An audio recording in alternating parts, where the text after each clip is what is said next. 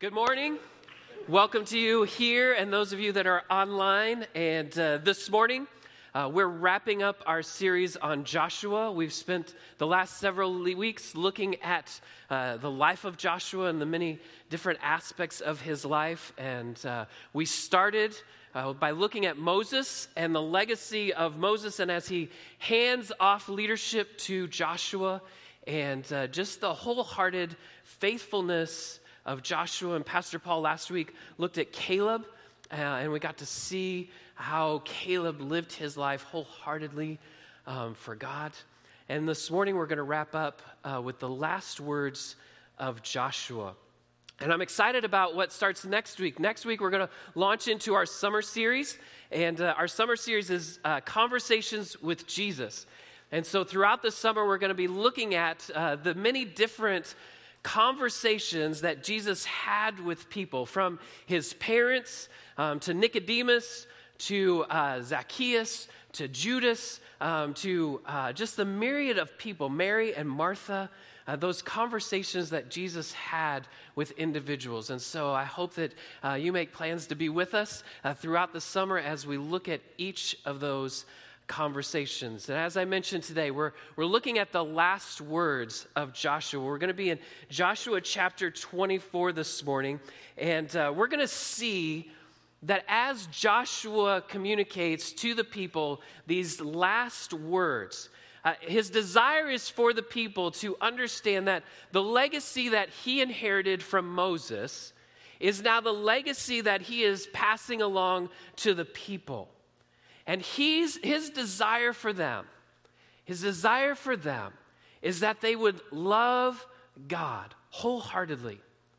That their choice would be to love him with all of their heart, soul, and mind. But beyond that, that there would be a desire in their hearts, not only just to proclaim that, but to desire to live that out each and every day. And then ultimately, that as they make that choice and as they live out that desire, that they are a witness of who God is to the world. And so if you'll take your Bibles and turn to Joshua chapter 24, we're going to hone in on starting with verse 14. Hear the words this morning. Therefore, Joshua speaks to the people, fear the Lord and worship him in sincerity and truth. Get rid of the gods your fathers worshiped beyond the Euphrates River and in Egypt, and worship the Lord. But if it doesn't please you to worship the Lord, choose for yourselves today which will you worship: the gods your fathers worshiped beyond the Euphrates River, or the gods of the Amorites in whose land you are living. As for me, Joshua says, and my family, we will worship the Lord. The people replied, we will certainly not abandon the Lord to worship other gods. For the Lord our God brought us and our fathers out of the land of Egypt, out of the place of slavery, and performed these great signs before our eyes. He also protected us all along the way we went, and among all the peoples whose lands we traveled through. The Lord drove out before us all the peoples, including the Amorites who lived in the land. We too will worship the Lord because he is our God. But Joshua told the people, you will not be able to worship the Lord because he is a holy God. He is a jealous God. He will not forgive your transgressions and sins. If you abandon the Lord and worship foreign gods, he will turn against you, harm, and completely destroy you after he has been good to you. No, the people answered Joshua, we will worship the Lord. Joshua then told the people, you are witnesses against yourselves that you yourselves have chosen to worship the Lord. We are witnesses, they said. Then get rid of the foreign gods that are among you and turn your hearts to the Lord, the God of Israel. So the people said to Joshua, we will worship the Lord our God and obey him. And on that day, Joshua made a covenant for the people at Shechem and established a statute and ordinance for them. Father God, it's your word. It is true. It is powerful. And it speaks into the heart of every person that hears it. Father, it's your word that is transforming us. It's your word that has the power, the word, the spoken word to raise people from the grave, to make a way when there seems to be no way, to do the impossible and to make it possible, to bring about an empty tomb, a salvation that comes through you. Father, this morning, may your word, may it speak powerfully to us. May it transform our hearts and our lives. For it's in your name we pray. Amen. So here's what I enjoy about this last couple chapters. Time doesn't permit us to talk about all of it, but what Joshua does in chapter 23 is he gives a history review. And so Joshua's last words provide us with a history review for the people. And I love history. I studied it in college. I thought I was going to be a history teacher and maybe someday professor or whatever it might be. And so I love history. And when I was a teenager, I can remember my cousin, he sat down with my grandmother and he recorded on a tape recorder. Those things don't exist much anymore, but he recorded on a tape recorder the story of my grandmother's life. My grandmother was born in the early 1900s. She lived through the Depression. My grandpa and her, they worked hard. They established a life together with their 4 girls. They built their own house after saving and saving. And I loved hearing my grandma tell her history, her story. It was this review of where my family had come from and who I was. Miranda's grandpa, Grandpa Mac, is a great storyteller. I love sitting down. Anytime you sit down with Grandpa Mac, you mention one word and he has a story for it. He's an old cowboy. He's rough and tumble around the edges and stuff, but a gentle heart. The first time I met Grandpa Mac, I reached out to shake his hand, and he punched me in the gut. And since it was our first meeting, and I was trying to impress everybody because I was falling deeply in love with Miranda, I just took it. Even though inside I was like, oh my goodness, that hurt. But Grandpa Mac tells great stories. I love, you sit around and he just one right after another, he's reviewing history of himself. And that's what Joshua gives the people here in chapter 23. He reminds them of their history and shares with them where they have been. Let me just touch on a few of these things in chapter 23. In chapter 23, verse 3, Joshua tells the people, he contends, you have seen for yourselves everything the Lord your God did to all these nations on your account, because it was the Lord your God who was fighting for you. Joshua, in his last words, wants to remind the people, do you remember? I want you to remember how God has been with you. When we went into battle, do you remember who it was that was fighting for you? It was God who was fighting for you. Joshua contends with the people, don't forget who it was that was fighting for you.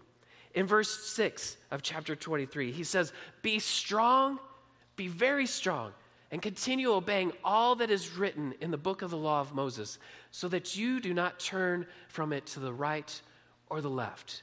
He's going to echo this in chapter 24. This statement that he makes to the people. He wants to review for them, right? He wants to remind them of who God has been to the people. Do not turn from it to the right or the left. As I have led you, Joshua says, as I have shown you what God is doing and what he has done, do not turn to the right or the left. And this is the theme that Joshua continues with his final words. He sought to remind them there was no place for divided loyalties among the people of God. Why? Because God had shown himself to be trustworthy. He had shown himself to be faithful. He had shown himself to be a grace-filled God with the people. Their doom would be, in the eyes of Joshua, that they would allow the tug of foreign gods to begin to take hold of them.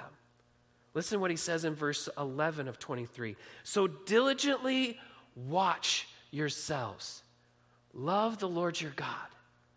Diligently watch yourselves. Do you understand that Joshua wasn't just speaking to the people of his day? He speaks to us today. It reminds us that we have to be diligently watching ourselves. Again, we're speaking to the fact that there's this tug on our hearts to divide our loyalties. And Joshua says, be diligently watching yourselves. You can see the concern that Joshua has for the people.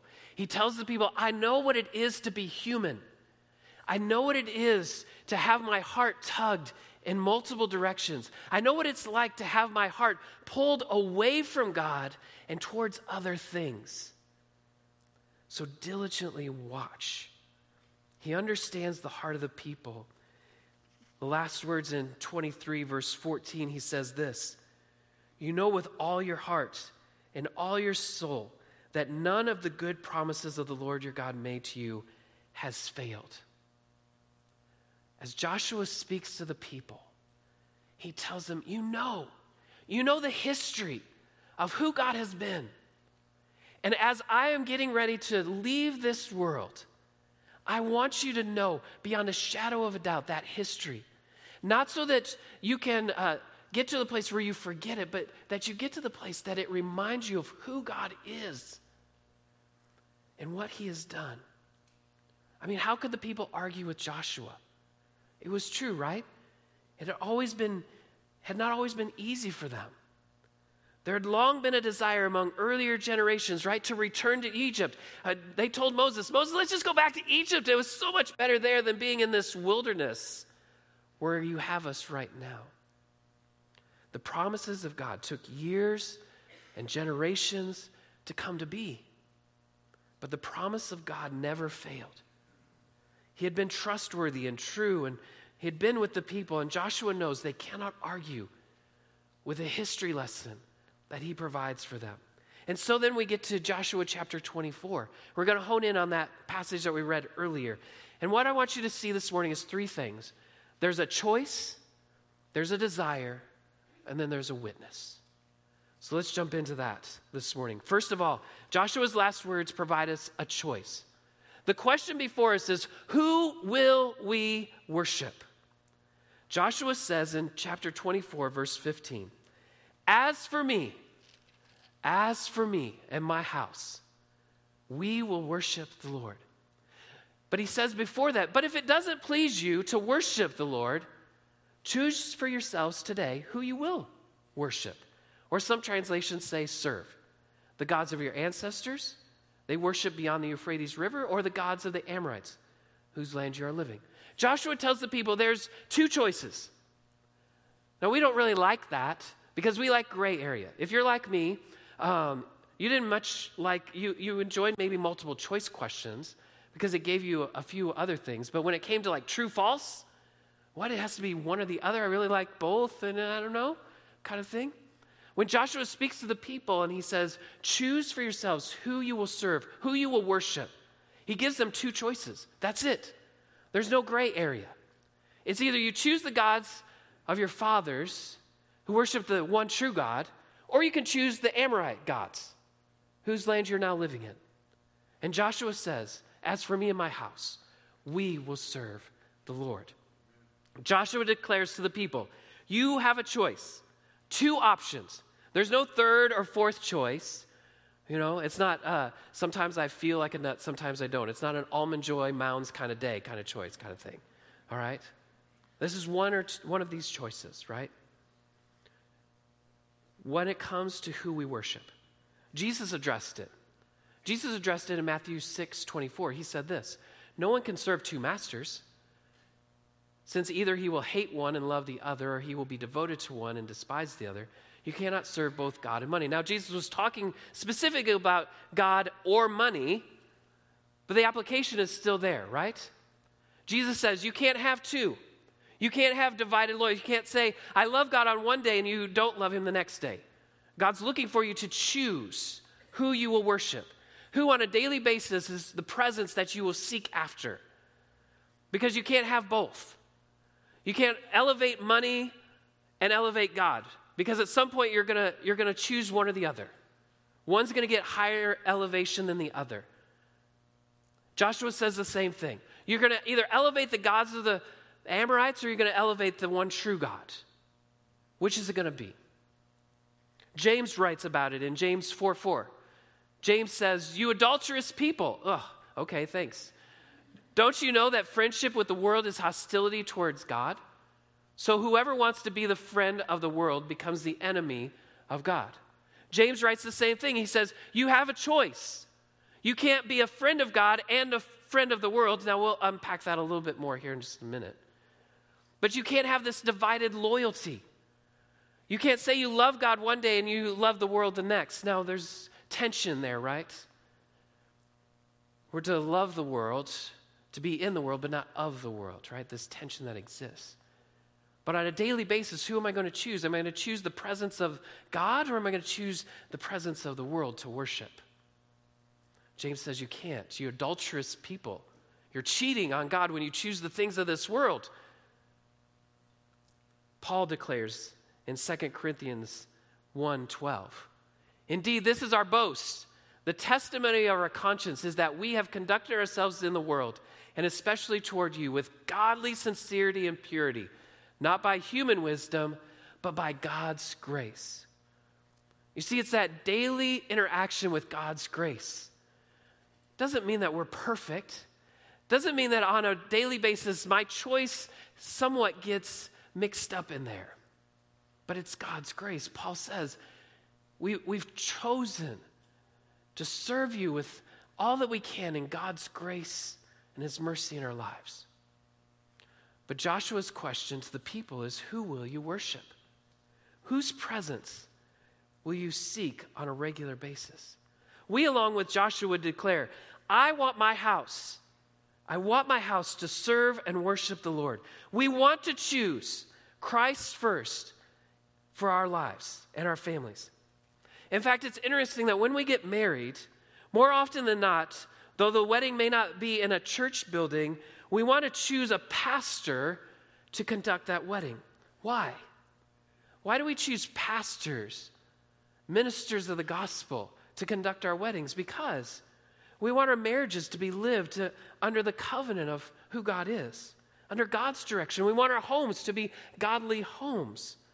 We want to be able to declare, like Joshua, this is who we worship in our house. However, we know many things battle for our worship. And at the center of that worship is our technology. I, like you, declare that our phones, our devices, our tablets are nothing more than necessary components for our days. And yet they demand so much from us. Each morning and every hour until our heads hit the pillow, we make the choice about who we will worship. Whose presence in my life will I seek today? Author by the name of Justin Earley has written a book entitled The Common Rule. And the tag of the book gives you some insight into where he's going in the pages. The tag of the book is The Common Rule, Habits of Purpose for an Age of Distraction. I want you to hear what he writes specifically about being present with God and with others, but also what is so indicative of our current culture.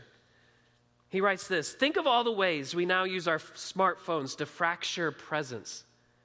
Working while vacationing, checking emails on a date, sexting with someone we'll never meet, taking calls while playing with our kids, interrupting dinner with news notifications, posting a conflict instead of talking to someone about it, taking pictures of people in distress instead of helping them, taking a picture of someone who doesn't know it, watching a video of someone who doesn't want to be watched, curating our whole lives on a media feed in order to be with everyone except the ones we are actually next to.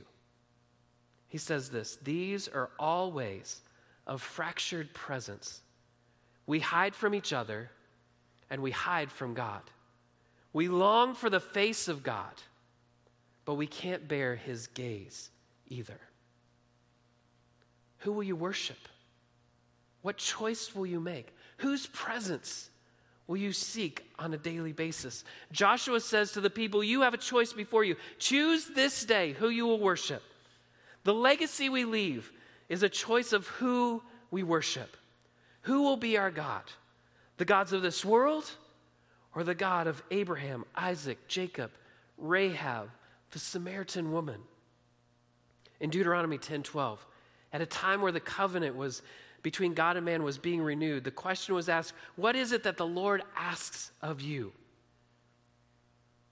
What does the Lord, your God, ask of you? Fear the Lord your God by walking in all his ways, to love him and to worship the Lord your God with all your heart and with all your soul. Church, we sit here this morning and you would with me nod your head in agreement with that statement. I want to choose to worship God with all my heart and with all my soul. I want that to be the declaration of my life. And you know as well as I do that we will nod our heads in this place, and tomorrow we will choose a different path of worship. Because that's who we are. It's by God's grace that he forgives and redeems us and welcomes us back in, even when our choice isn't to choose him. As we walk through these days, is this statement and even Deuteronomy 10:12 what guides our worship? Do we love him? Not simply with the nods of our head, but with the movements of our hearts. You see, when was the last time you stood in awe of God? When's the last time you worshiped the holy God? This is the choice we are called to make, not to be lukewarm, but to be feverishly and radically obedient to the one and only true God. So you have a choice. Joshua's last words also point to a desire. The question is my yes my yes? When Joshua poses the question to the people, he says, who will you worship? The people say, oh, Joshua, you know, we are going to worship God with all our heart, soul, and mind. And when I read that, because I know the history of the Israelite people, I think about when you ask your kids to go do something, right? You, as a parent, you've been there, you've asked your kids, hey, will you go clean your room? And they go clean their room, and they come back, and you say, did you clean your room? They say, oh, yeah, Dad, we cleaned our room. And you walk up there, and you're like, where? Where did you clean your room? You said you cleaned your room, but I don't see any evidence of that. Oh, we did it. I moved this shirt over here, and I moved this over there, and I kind of straightened my bed, right? That's kind of the implication you get here with the Israelite people when Joshua poses the question to them. They're like, yes, we will worship God. But Joshua knows that there will come times in their lives where they will get tugged away from God. Will their desire truly match their choice? Does our desire match our choice? Here the expectations are pretty clear from Joshua. He says in Joshua 24:20, if you abandon the Lord and worship foreign gods, he will turn against you, harm you, and completely destroy you after he has been good to you. Now listen, Joshua, that's a little harsh. That's a little tough. Is really God going to do that? I mean, he's a good God, right? And Joshua has a history to review, right? He can review the history and say how God had acted. Pastor Paul mentioned it last week, or 2 weeks ago when we talked about Jericho. We don't understand all the implications of that, but how is it that when Joshua and the people walk into Jericho, they're to completely destroy the people, down to the women and children? It's hard for us to reconcile that because we see God as good, but we don't always see the wrath part of God, or we don't even want to acknowledge the wrath part of God. But Joshua tells the people, here's the desire that you need to seek after.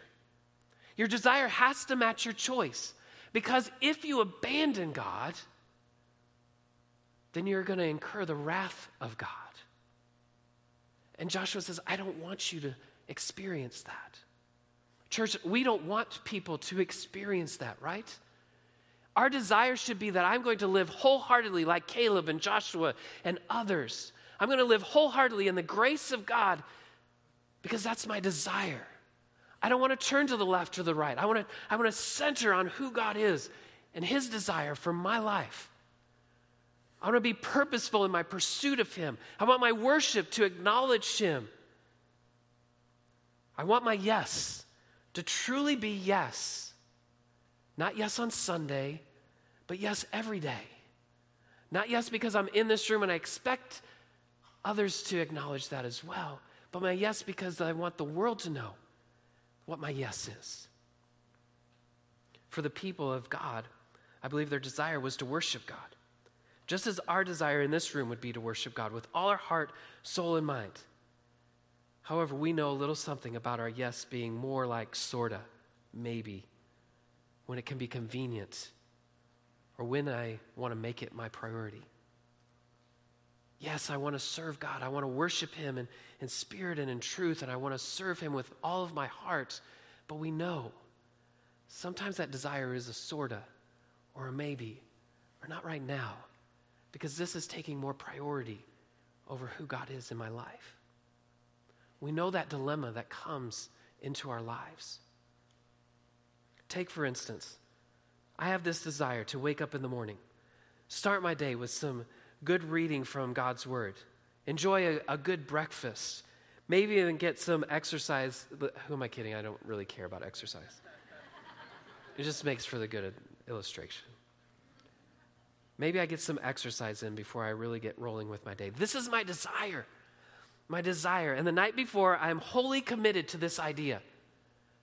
I even set my alarm with some annoying sound. I set it because I'm wholly committed to that. My desire is for that to be the course of my morning. But then the alarm goes off. And my bed is warm. My eyes are heavy. And in that moment, my desire to do all those other things gives way to a completely different desire, going back to sleep. You see, this is how we walk through our days, right? We have this desire on Sunday in this place as Rod leads us in worship, and we're on fire for that. And our desire is, yes, God, yes. And then the alarm sounds on Monday morning. And is my yes truly yes? Does my desire on a Sunday match my desire on Monday, Tuesday, Wednesday, Thursday? In my life, my desire has been to serve God with everything that I am. And at times, it's been about being the very best Christian I could be. To get my patches and my trophies, because my desire to serve God and to worship him was that. But sin distracts. Sin gets in the way of my desires far too often. I imagine it gets in the way of your life as well.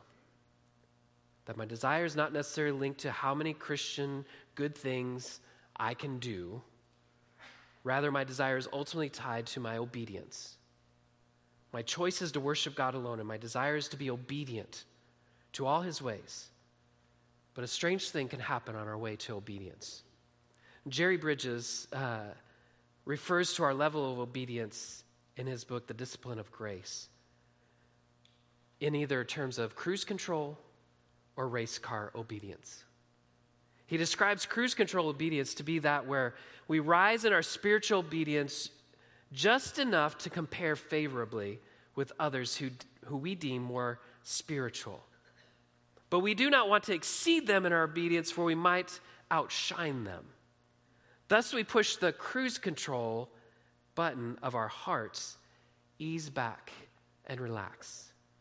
He writes this: we don't have to watch the speed limit signs of God's word, and we certainly don't have to experience the fatigue that comes with seeking to obey him with all our heart, soul, and mind when we hit cruise control obedience. However, he said there's race car obedience, and race car obedience is living out our desire to actually love God with our heart, soul, and mind. It's our dedication to Hebrews 12:14 to make every effort to be holy, or 2 Peter 1:5-7, make every effort to add to our faith the very facets of Christian character. Race car obedience is our desire to delight in God, to eagerly anticipate fellowship with him during the quiet time and even throughout our day. This becomes the desire behind our choice. Will our desire be to delight and fervently pursue fellowship with him? Because the outgrowth of our choice and our desire is what Joshua speaks to in the latter part of our passage this morning. His last words tell us about a witness. What will people see? What will people see? Joshua then told the people in 24:22, you are witnesses against yourselves that you yourselves have chosen to worship the Lord. We are witnesses, they said. Joshua reminds the people, if this is your choice, if this truly is your desire, then in this place we are making a declaration. We are marking this occasion with a reminder of what you have said before God, before me and all the people. Your life, its choice, and its desires become the witness that people see. When my yes actually looks like something else, it's a visible expression of what I really choose and desire to the world. You and I are witnesses to our families, to our friends, to our neighbors. What we place as our choices and our desires is what they see. When we're choosing other things over God, the world sees that. They're paying attention to those things. When you choose your work over your family, and you say, I desire to serve God in my family, they see that. When you choose money and power over God, the world sees that. When you step into this place and you walk out of this place, the world sees you. And Joshua says to the people will see you. And if your choice and your desire don't match what you declare, people will see that. When you say you love God with all your heart and all your mind, but you don't worship him, people will see that. Joshua declares to the people, you are witnesses against yourselves. We are witnesses. Acts 1:8. You will be my witnesses. The privilege of sharing the gospel with the world is on us. God has granted us that privilege to share with the world what it looks like, not our perfect lives, but our messed up lives that stand in God's grace to the world around us. No, I don't always choose the right way. World, I don't always choose God over you. That's the truth of who I am. But I know God's grace. And on a daily basis, I am desiring with all my heart become more like him, to be transformed by his word, by who he is, by the resurrection power of who God is. That's my desire to the world. You will be my witnesses, Acts 1:8. Not a certain few or just the 12, but the implication is for all of us. We are witnesses. The choice and the desire would all be fine. But what we do with those choices has a message to share with the world. Our delight in God and his word inevitably leads us to our delight and love for a lost and dying world. The privilege we have as believers is not simply to hold tight to what we know and that I know a bunch of stuff about God. I've got my badges, I've got my patches, I've got my trophies, not to hold on tight to those. But my desire is that the world might see what God has done in and through me. They might see his love and his grace and his forgiveness. It's not to hold on to stuff in the corners of our lives, it's to be lived out. The love we enjoy from God is a love that is to be shared with our friends and our family and our neighbors. The Bible reminds us our witness is not in how we vote, it's not in who we root for, it's not what consists of our bucket list, or even where we go to church. The Bible reminds us our witness is how we love those around us. Jesus spoke to it in John 13:34 and 35. I give you a new command. Love one another, just as I have loved you. You are also to love one another. By this, by what? By your love for me and others. By this, everyone will know that you are my disciples if you love one another. What Jesus said is not that you will know them because they're Christians. Be very clear, he doesn't mention Christians. He says you are my disciples. Not about being a Christian, it's about being his disciples and how we love God and love others.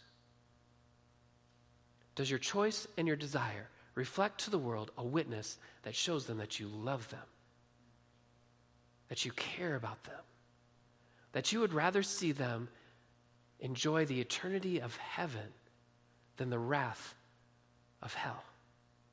Does your love for them cross over your differences? Does your love for them consider them a child of God? Does your love for them communicate to them that you are a disciple of God? How are we caring for the world around us? How are we being missional, not only to the remote parts of the world, but to the parts of our community? We can talk a good game. We can say we are committed, wholly devoted followers of Christ, and our daily pursuits show no evidence of such a desire. We place tons of things of this world that it offers us before us to worship and honor way before we put God in his rightful place. And I stand before you this morning acknowledging the fact that I am as guilty as anyone of such adultery in my life. I make life about ensuring I have what the world wants me to have, and less about caring for the heart of my neighbor. It's not about guilting us into being a better Christ follower. It's simply about making my yes be yes. It's laying down my life for the beauty and the glory of the one who has already laid down his life for me. It's not about pursuing perfection, but it's about pursuing the one who is perfect. In Galatians 2:20, Paul writes these words that echo, in a New Testament perspective, the stance that Joshua took with his family. He says, I have been crucified with Christ. I no longer live, but Christ lives in me. The life I now live in the body, I live by faith in all my efforts and all the things that I can do. No, by faith in the Son of God, who loved me and gave himself for me. Church, this is where we live. My choice is in the one who loved me and gave himself for me. My desire is to love him who loved me before I was lovable with all my heart, soul, and mind. Because I want my witness to the world to be Christ and him only. I want people to see him before they see me. I want people to hear him before they hear me. I want them to know his love before my love extends to them. So, church, what's your choice? Who will you worship? Whose presence will you seek? Church, what's your desire? Yes, be yes. And what's your witness to the world? Let's pray. Father God, I know in my own life the challenges that lay before me. How easy it is to allow my heart to get tugged away from you. How easy it is to watch the world before me and say, I really want that. This morning we're reminded by Joshua, as for me and my house, we will serve. We will worship the Lord, the one true God. It extends to our homes, but it also extends to your home, your church. That our yes would be our yes. That our desire would be to wholly and completely love you with our heart, soul, and mind. That our witness to the world is you and only you. That those who are watching online, those that come into this place, they would know you because of how we love those around us. Father, I pray for those who have yet to step into the grace and love of a relationship with you. Father, this morning, if they feel a sense of your presence and they've said, I have chosen the world's way far too long, this morning, as for me and my house, we declare, I want to serve the Lord with all my heart, soul, and mind. In a simple prayer, they just say, God, reveal yourself in my life. Make it real to me today.